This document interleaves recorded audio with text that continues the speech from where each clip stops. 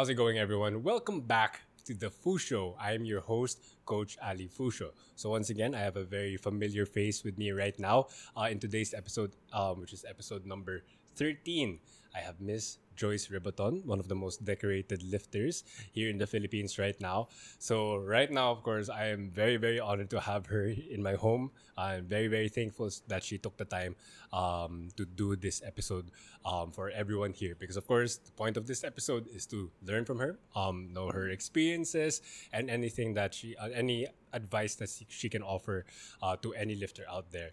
And I guess it's especially true for all the female lifters out there, because without a doubt you are a huge inspiration to everyone, or to every female lifter who was doubting that maybe I shouldn't lift, etc., whatever doubts that they had at the beginning.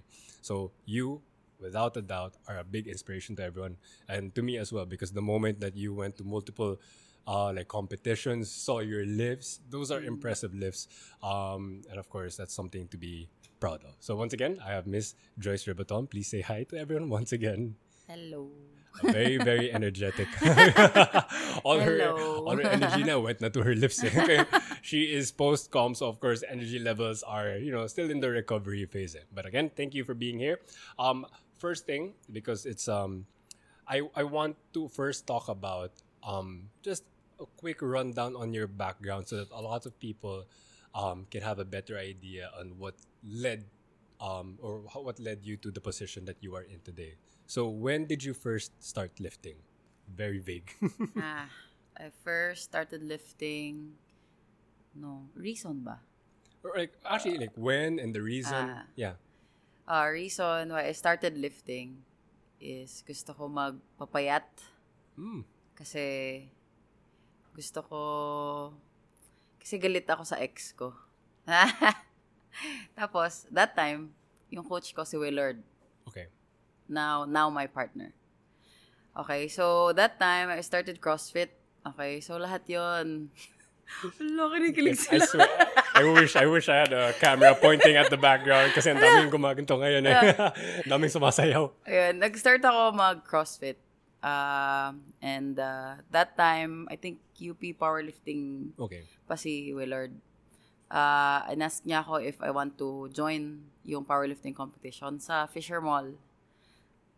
And sabi ko, ayaw ko kasi bago lang ako. And sabi niya, wala namang mawawala if you try. That's true. Okay, so that time nakita ko yung mga malalakas. Sila Nicole, sila Max, yung mga girls ng UP before. Familiar with them. Okay, sabi ko, ano ba? I think nag-podium na ako sa first. In your first comp? Yes. Okay. Do you remember kung ano ba yung nakakuha mong squat, bench, deadlift back then? I think yung first ko sinalihan, bench press lang.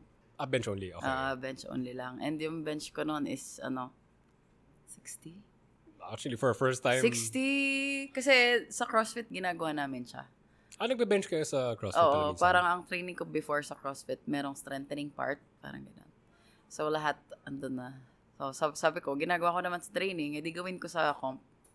Basta yun, nag-enjoy ako mag-compete. Okay. And year 2017, in the year 2017, kasabay ng mga iba kong competitions, CrossFit, strongman, weightlifting, powerlifting, yung kettlebell, sabay-sabay, na try ko mag-first Asians sa Indonesia. And sabi ko, iba pala yung pakiramdam ng hawak mo yung flag ng Pilipinas sa podium. That's parang, true. I even rebooked my flight kasi yung awarding niya next day pa.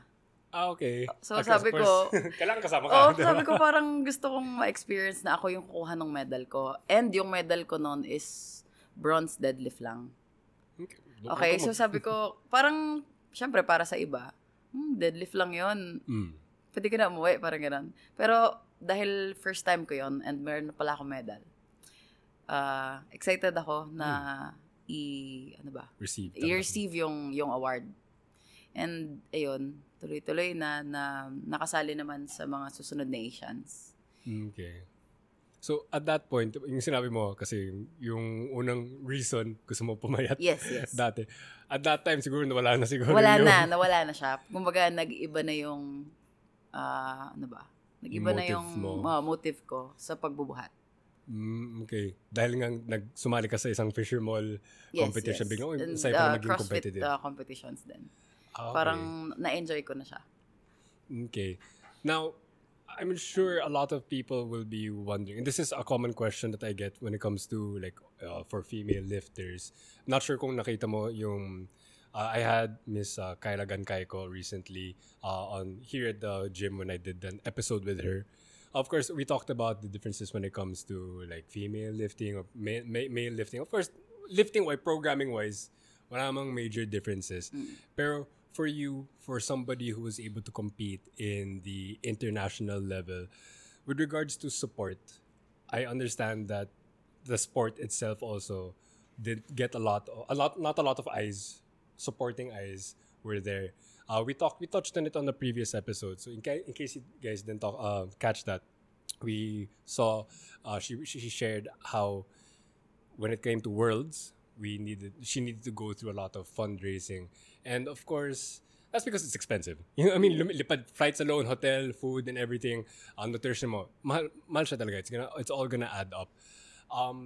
How did it feel? And of course, it's not gonna be a happy answer, but how did it feel that you didn't have that much support from the government? Because obviously, basketball and other major team sports have a lot of financial aid when it comes to their international competitions.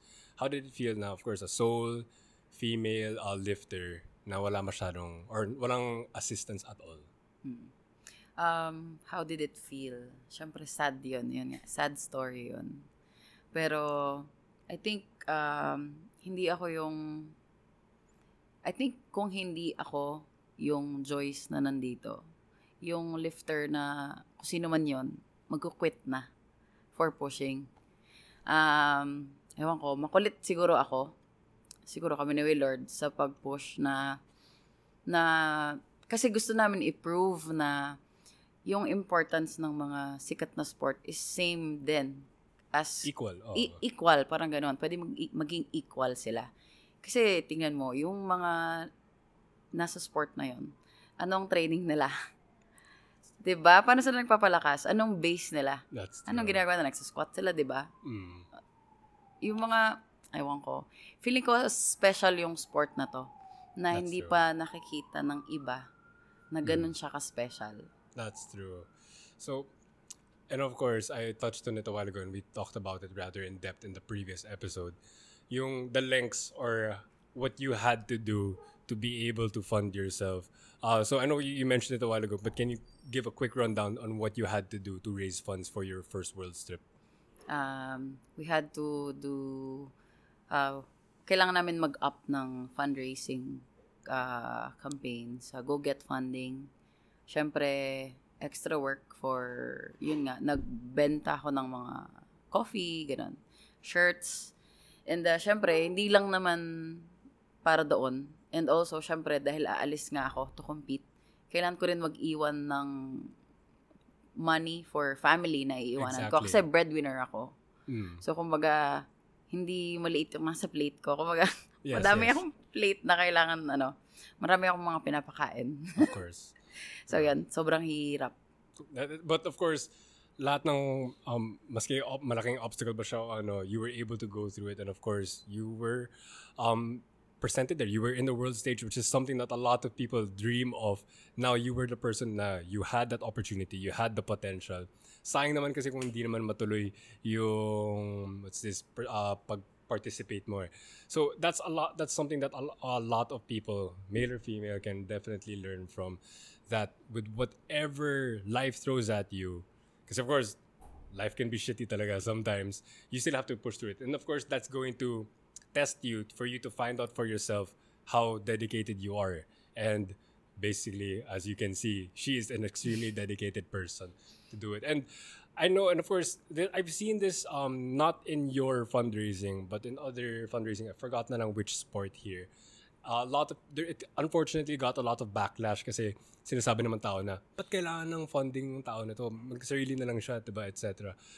When I first saw it, I was like, that's really stupid because this person is definitely like world class, and ikaw, of course, medyo humble or whatever, you are definitely a world class lifter. And that's something to be proud of. And you shouldn't, or no one, no matter what other sport, I forget na lang, I know there are like, in the past few years, during this pandemic specifically, ang daming Pinoy lifters of different sports. Chess ba yun? Or so another sport that did not receive the recognition and the financial aid that it deserved. So whenever they ask for funding, that's something that we should fully support because we don't want just again, basketball is a great sport, but we're just going to use basketball as the example as much as possible because it's easy to absorb. Basketball is a fun sport. It's a very very team-oriented sport. Sure. Give it its let's highlight, sure. But that shouldn't be at the cost of every other sport. So I believe, and this is extremely beneficial or helpful that you, along with Raf and Nestor, are part of the team Equinox. We also touched on that on the previous episode. And Equinox is a company or a management that helps their athletes go perform at their highest level. It was told by Raf the best a while ago that it is just because you don't want the athlete to focus on the paperwork, on the menial stuff, and you, somebody who is the breadwinner of their family, ang dami mo nang ginagawa. Hindi yung papakain mo to, bibili ka ng grocery or whatever, tapos yung paperwork mo, tapos magbubuhat ka pa. Yung buhat mo 4 hours na nga, diba? So of course, it's very helpful that there's something like that here in the Philippines right now. That there is that there is a support group, both emotionally, financially, logistically. I think logistics is a big one then to help all of these athletes out. So I'm really happy that was the case. But of course, I do have a lot of questions, or like a number of questions that a lot of female lifters have when it comes to their own progress. So because of course, they would, if they're going to ask for advice, they'd want it to be from the best. And of course, ganyan ka palagi. I'm happy that all of these strong lifters are very humble. They shy away when they get all these compliments. But alright, so the very first one, something I get quite often, whenever it is your period, just to be straightforward, how does that affect your training, if at all? Period and training. I think hindi malaki yung wala siyang malaking effect for me kasi nagte-train ako sa bahay lang. So siguro yung mga iba na naiilang if they wear yung pads, ganon. Oh, okay. I never pero yung period plus competition, meron siyang something kagaya ng nangyari sa Sikap. Can you explain? Kasi some people might not have kasi sa Sikap, hindi ko in-expect na 7 days early yung period ko. So, medyo may konting stress waking up nung weigh-in day. Kasi over pa ako ng 0.65. 0.65? Yes. That's big, huh? So, normally, I think kung nag-water load ako and lahat yung weight cutting protocol ko, ginawa ko, normally, waking up sa weigh-in day, 76 na ako. And yung time na mag-weigh-in ako, bababa pa talaga siya. Minsan nag-74, 75 ako. Sa normal na yung cycle ko. Pero ayun nga, hindi ko na-anticipate na pwede pala siyang dumating ng 7 days early. Plus, syempre, merong mga unexpected na mangyayari sa comp mismo. So, last ako to weigh in kasi yung flight ko D. Pero, unexpectedly, pinagpalit pala nila. So, yung back-to-back kasi siya. So, yung time ng refeed ko and mas konti kaysa dun sa mga na-weigh-in ng una. Okay. Weird. So, syempre, yung mga ganon, kailangan natin mag-adjust. Hindi ka naman pwede mag-complain kasi organizers yung may sagot doon. Diba? Nandiyan ka na Okay, ikaw, adjust ka para wala ka naman magagawa . So, yun, I think sa training, okay lang kasi kahit gaano ka kalakas pumiga and all, kung ako nasa bahay lang ako. Pero yun nga, mentally iba siya sa competition. Kasi every attempt, ma-feel mo siya. Okay. Lalo na, depende ko anong day. Ako, day 2 ako nun. So, siguro, meron siyang slight effect. Okay, kapag sabay siya. May ibang mga like female lifter friends ka. Ano yung experiences nila? Like, of course, ikaw, you lift at home, so of course, wala masyado yung concern na yun. But whenever they have their periods, did they share any advice that they have been taking at them for themselves? Kasi of course, a lot of people might be working out not sa home gym. Kaya, ano yung napansin mong makatulong kaya? Ano ba? Wala ba akong female friend? Nagsishare na gano'n. Parang wala akong maalala. Okay, that's fine as well. Sorry, wala. No, that's fine. Don't say sorry. That's a common question. Oo, parang wala akong yung sa mga female clients ko.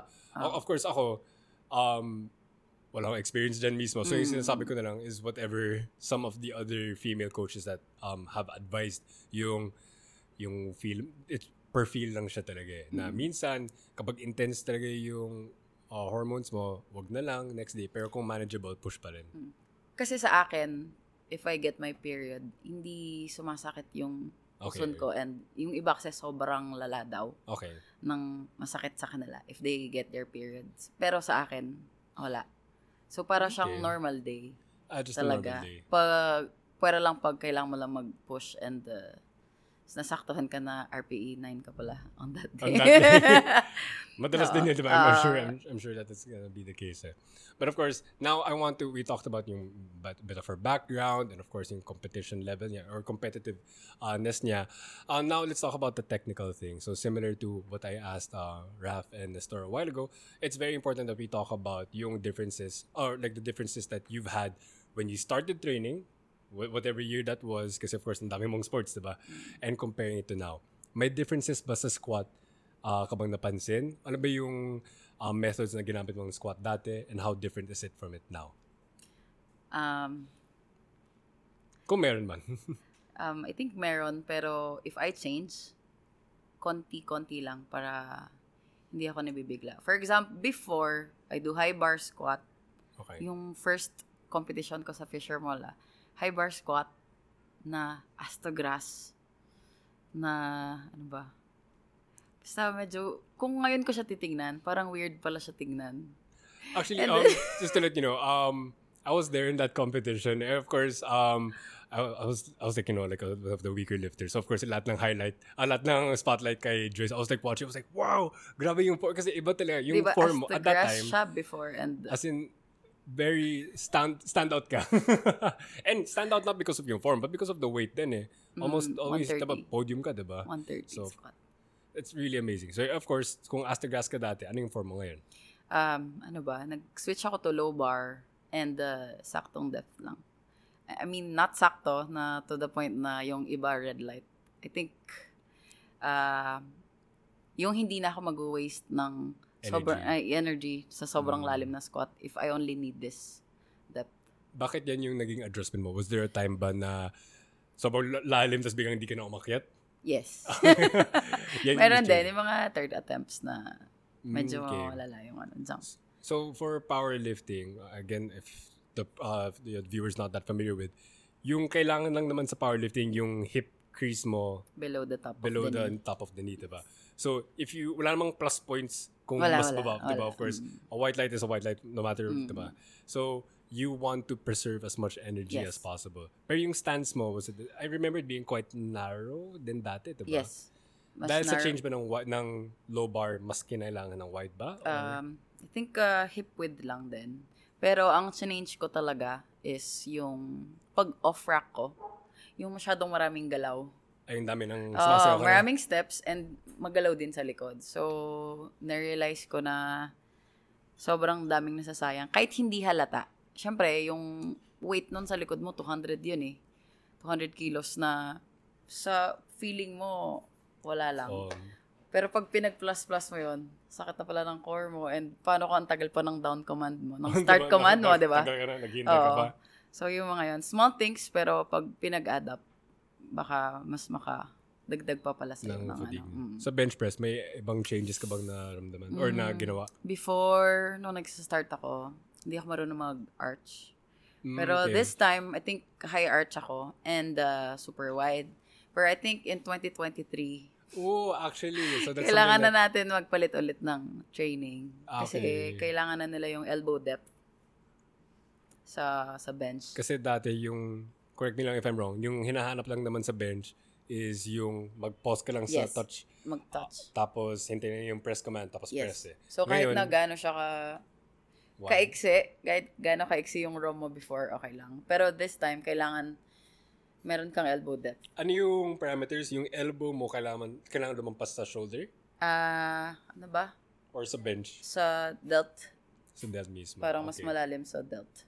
Yung sa form mo ba ngayon, alanganin? Yes, or? super alanganin. Kahit yung close grip bench ko, dahil sobrang taas ng arch ko, hindi pa rin pasok yung okay. So, yung depth ko. Ano yung adjustments na gagawin mo? Yung how big your arch is ba or yung grip width mo? I think dapat dalawa. Dalawang yung adjust mo? Adjust ng konti. Pero dahil meron pa akong comp this year, so magsistick pa muna ako sa comp this year? Ilang? Ano ngayon? Asians. Nag-watch pa ako. Yes. September ngayon. Kailan yung Asians ba? Next comp is November and December. 2? Yes. Kaya pagod ka yata. Pero I think i-maximize yung chance na makamedal sa World Open equip. Okay. And yung Asians na last hurrah na pwede kami mag super wide bench. Kasi in 2023. So every competition sa 2023 dyan na mag-a-apply? Yes, start na. Okay. Kailan yung first comp mo sa 2023? Kasi of course, may adjustment phase ka nun eh. Baka June. Not sure okay, pa. So 6 months naman? Okay. Laking adjustment na. Yes. So I think marami namang mag-a-adjust. And it's not just you. Not just me. Marami. Kasi a lot of people say that like, it's cheating, etc. Pero it's the rule. I mean, you're playing the sport and each sport has its own rules. So you're well within ng rule, yung parameters ng rule. So good ka. Yes. Diba? It's not diba? A lot of people saying that sumo is cheating. Pasok naman sa rules eh. Correct. Pero we will acknowledge na most people can deadlift more kapag sumo versus conventional. I mean, generally speaking naman din. Of course, there are some people that deadlift the same. I think Nestorata is one of those people na same yung sumo tsaka conventional. It just mas healthy lang siguro sa back niya yung sumo. Alright, so for your deadlift, you did weightlifting, so I'm assuming at the start mas natural yata yung conventional like before. Yes. When did you change to sumo? 2017. Nung nag-start ako kay Kicks. Parang sabi ko lang, gusto kong magpunta sa dark side. Dark side? Gusto ko magpunta sa dark side. So, tinry ko lang. And that time, nung nag-test naman ako, almost same din. Almost same for you? Okay, yung numbers. And nagko-conventional pa rin naman ako as an accessory lang. Okay, but why, kung halos same pala yung numbers nyo, mo sa sumo tsaka conventional, but sumo yung pinili mo pa rin? Sabi ko kasi dati, parang cool tignan pagka parang dumaan ako sa ganun. Yes, before. And nag-stick naman ako to it. Okay, and of course, sanay ka na. So, pero you still do your conventional pang supplement na... Yes. Okay, since we're on that topic na rin, I think it's gonna be helpful to a lot of the lifters out there to know kung ano yung favorite, or like, let's say favorite, yung gumagana para sa'yo na accessory work, whether that be supplementary or like yung isolation work mo. So, you mentioned na nagko-conventional deadlift ka, maski sumo yung main lift mo, may ibang variation ka bang ginagawa para sa deadlift mo?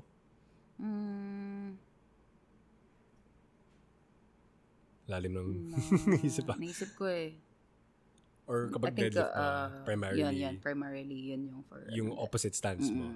Okay. When it comes to your squat, you mentioned it, you're primarily a low bar lifter. Do you have any specific or favorite squat variations or squat accessories? High bar. High bar. So the opposite parang, lang din. Yes, pa-same kami na Nestor. Okay. And I think that's something that a lot of lifters should understand on how effective. Just if you want to get good at something, do it. Diba? Yes. Of course, kung gusto mo gumaling mag-squat, mag-squat ka. Yung ibang, of course, may benefit. Definitely may benefit naman yung single leg, RDL, single leg squat, Bulgarian split squat. Lahat sila may contribute naman. Pero of course, kung yung goal ng sport mo is to be good at a specific lift, you have to do that as specific as possible. Pero of course, may konting variation here and there. Pero aside from high bar, may iba ka mang ginagawa na nakatulong sa squat mo? Ano ba? Or high bar lang talaga yung accessory Hindi, mo? meron akong leg extension. May leg extension? Or sa bahay? Sa home gym mo? Hindi. Pag ganun, pag meron kaming client na merong gym, Okay. so doon ko ginagawa yung accessory ko. Okay. Sa gabi na. So hapon ako nag-workout. Tapos pag meron na kami, punta na kami sa client, doon ko tinatapos lahat ng accessory ko. Okay. Pero for bench press, ano yung mga accessories mo? Dami akong bench. So sa 5 training days ko, lahat yun merong bench. What? Yes, merong Larsen, merong Spoto, merong incline bench. Slight incline naman. Hindi naman siya 90 degree or like Hindi 80 naman, degree. hindi naman. Slight incline. Like one notch lang higher. Okay. And ano pa ba for bench ko?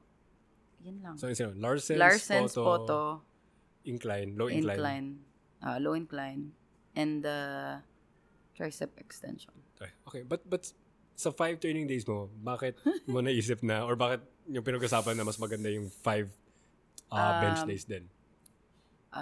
Feeling ko kasi pag bench, parang siya yung pinaka mabilis makalimutan ng katawan ko. So, if I miss it, kunyari, hindi ako nag-bench ng 3 consecutive days or 4. Feel mo? Parang, paano nga ba to? Parang May gano'n. may kalawang na. Parang, paano nga ba to? Okay. So, yun. Okay. So, ngayong naging frequent bencher ako, naging 110 sa comp yung bench Which is ko. really, really Kasi, impressive. lagi, before, if I train na mataas ko na bench sa training is 112. Naka 112 ka sa training. Okay. My hit ko lang sa comp is 105. So this time, naka 110 na akong Spoto and nagawa ko siya ng competition. Okay. Paano yung Spoto mo? Kasi I know a lot of people say na, there are a lot of different variations ng Spoto. Ano yung sa'yo? Yung 1 inch, 2 inch? 1 inch. Okay. 1 inch. Tapos ilang pause yung... 1 second pause. 1 second pause. Okay. Ang galing Like yung 1 inch na yun, of course, mas mahirap yun eh. Okay. So, pinensya mo na 5 times a week yung bench mo. How often naman yung squat tsaka deadlift? Squat 2 times. Deadlift 2 din. 2 din. So, may solo bench day ka ba? May solo workout day, training session na merong 1 day na accessory day lang. Okay. Pero grabe yun 5 times a week na benching. Yes. Pero of course, yan yung before kasi, of course, 3 times or 4 times ka. Nung nag-switch ka ng 5 times, dyan ka na, of course, umabot na sa 110 mo. Yes. Sinubukan mo ba yung 5 times na deadlift? Feeling ko pagod. And, may magsasurvive pa dyan. Okay, di kaya. Pa siguro yung likod nila eh. Okay. So, I really, really like that. Kasi of course, frequency ng buhat mo, ng squat, bench, or deadlift, depende naman din sa needs ng tao. Yes. So, for you, sinabi mo na medyo nangangalawang ka na kapag 3 days na hindi ka nagbe-bench. So, you and your coach decided na mag 5 times a week na lang din. Okay. So, aside, or do you do any other accessory work na hindi directly squat, bench, and deadlift? Or do you still do any of, because of course, ang dami mong sports na binanggit kanina. Do you do them once a week in a light intensity or strictly powerlifting ka na ba? Strictly powerlifting. Okay. Ano yung accessories mo para sa upper back? Lat pull down. May lat pull down kayo sa bahay din? Dun sa client. Okay, good. Okay. So, pag merong time na hindi kami magtuturo dun sa client, sa commercial gym, parang kailangan talaga gawin ko siya. Okay. Actually, napansin ko sa post mo online, yung home gym setup nyo, calibrated yung plates nyo, no? Anong plates nyo? Eleiko. What made you, and of course, a lot of people, especially like people that don't powerlift at the highest level, they don't see the benefit of calibrated plates. Kasi naisip lang nila na pwede man din yung pinakamurang mahanap lang sa tabi-tabi. Ano yung difference para sa'yo? Like what made you like make that decision na calibrated yung bibili natin para sa home gym? Sabi namin ni Willard na gagawin namin to for so long. And parang tinatry ko siyang gawing career. So, kailangan yung standard is same level sa kung ano yung gagawin mo sa competition. So, nag-invest kami sa Eleiko nga. Kasi, of course, that's not cheap. Oo. Medyo mabagit yun eh. So, little kwento. Yung Eleiko namin, nabili namin ng 2020 ba? Or 2019. Pero hindi namin siya agad nakuha. Dahil nga yung taxes and sobrang mahal. Naiwan ba sa customs ba? Yes, yes. So, kailangan namin mag-ipon para makuha namin siya. Oh my So, parang, sabi ko sobrang mahal. How long ba? Diba? How long siya nasa customs? 1 year. 1 year? 1 year, di ba? Hindi, Yes. mahal din yun eh. Mahal kasi mahal. Kasi yung presyo nila sa bigat, diba? Or sa laki ng box? Sa box Both. yata. Sa box. Sa box. Kasi by sea. Sa bigat. Pero, kasi logistically, mahirap din igalaw nila eh. So, mas mahal yun. Yes, yes. Okay, pero ano yung bar nyo? Eleiko din. Pero hindi yung performance bar. Performance. Hindi siya yung powerlifting spec na yung merong sticker. Nafe-feel mo ba yung difference? O parang same lang? Hindi. Parang Pero kapag okay yung lang plates, daw. ramdam yung plates, difference ng yes. plates na. Sige, can you let the viewers know? So, what difference, aside from it being as similar as possible, ano yung pakiramdam ng calibrated plates versus, let's say, super thick bumper when you do the squat, bench, and deadlift? If I train sa commercial gym, yung mga thick bumper plates, meron siyang whip na nakakatulong sa akin when I go up from yung sa squat nga. Sa squat nakatulong yung whip sa'yo? Oo. Parang pag-bounce na ng konti, pag nasabayan mo yon yung timing na yon mabilis kang makakaangat. Oo, yes, Ganyan. yes. Okay. So, bench nakatulong ba? Parang hindi masyado, no? Hindi. Kasi maiksi yung ano ko. Range of motion. Sobrang iksi lang. Pero legal. Legal yes, naman yes. Sa deadlift, how does calibrated plates help you? Or like, ano yung difference sa bumper plates? I think nakatulong yung calibrated sa akin na naset niya yung proper expectation sa akin kung gaano ko siya katagal dapat hintayin umangat sa ground. Kasi di ba pag compact yung plate, parang yung bigat niya andito lahat sa'yo. Okay. So, ang tagal niya umangat. Unlike pag bumper, angat mo lang muna yung feeling ko mas madaling iangat yung bumper plates. Kasi yung bumper, kapag may whip na, yung first plate, yes, nakaangat na. Yung innermost yes, plate, yes. angat. Oh, yes. Unlike So yung compact siya, na malapit siya lahat sa'yo. So, parang halos slight block pull yung bumper plates. Okay, so, to a lot of people, that difference might not mean a lot to them. Kasi of course, kung di ka naman competitive, I think, dapat you go for the cheaper option na lang or whatever your gym has. But of course, if you're competing at the highest level, it's extremely, extremely important that yung training conditions mo is as similar as possible to your, the actual game day conditions eh. Yung flooring din nyo, carpet din, diba? Yes. Diba? So, pero yung DIY lang yung mga. Paano ginawa nyo? Kasi of course, competition, malaking carpet yung normal eh. Carpet. Ano yung carpet nyo? So, yung space namin, hindi ko alam saan bumili si Willard. Parang dito na sa Manila binili yung carpet na yon. Parang same material siya nung kung ano yung Eleiko. Pero, saan yung galing, Willard? Sa Wilcon? Marketplace. Marketplace lang? Marketplace. Pero yung patong-patong na is parang high density plywood. Plywood yung gitna. Tapos mat. Or basta parang patong-patong siya. Ayun, basta ganyan. Okay. And of course, pantay siya, level siya. Yes, Because yes, of course, yes. kung... Oh. So, basically, yung conditions nyo, everything from the Eleiko bar, Eleiko plates, perfect flooring, that's gonna help set you up. And I noticed, parang minsan, nagsisinglet ka din ata sa training na minsan. And that's really important eh. Kasi first, iba yung pakaramdam ng cotton shirt sa kapag nakasinglet ka na and everything eh. Okay, so you've been lifting since seriously lifting for 6-7 years na at this point, no? Roughly 2016. Okay.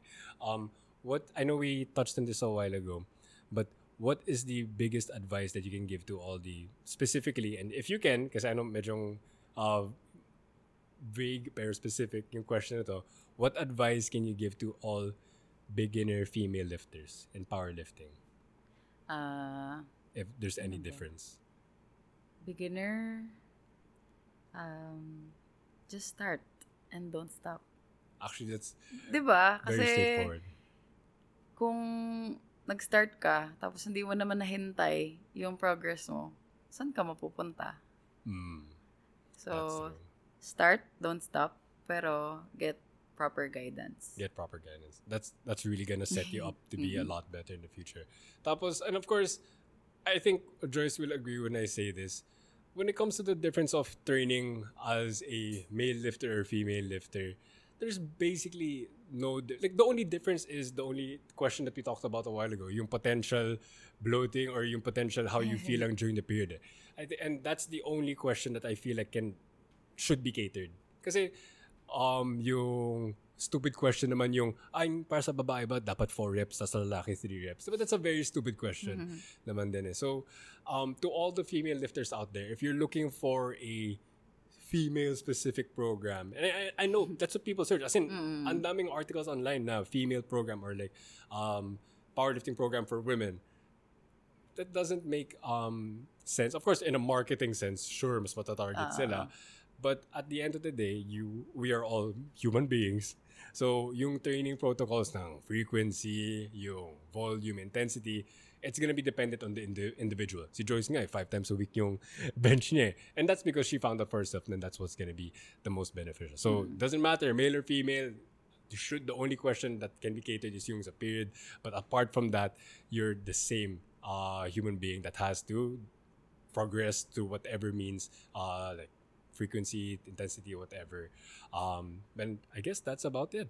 I'm very, very thankful to you, Joyce, for taking the time because, of course, again, I'm going to say this time and time again because you do deserve all the praise. You're definitely one of the most decorated lifters, and it hasn't even been a decade yet.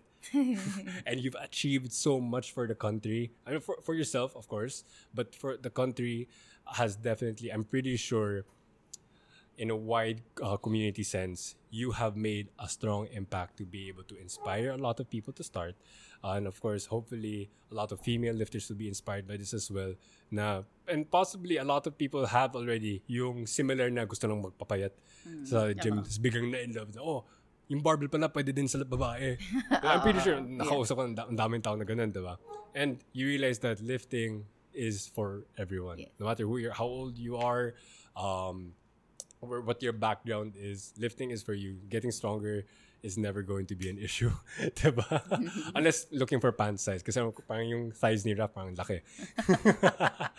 But I guess that's about it. Thank you, Joyce, for being on this episode number 13 of The Foo Show. And thank you to Team Equinox. Everyone here is still behind the camera. It's been a long afternoon. Definitely appreciate all their efforts.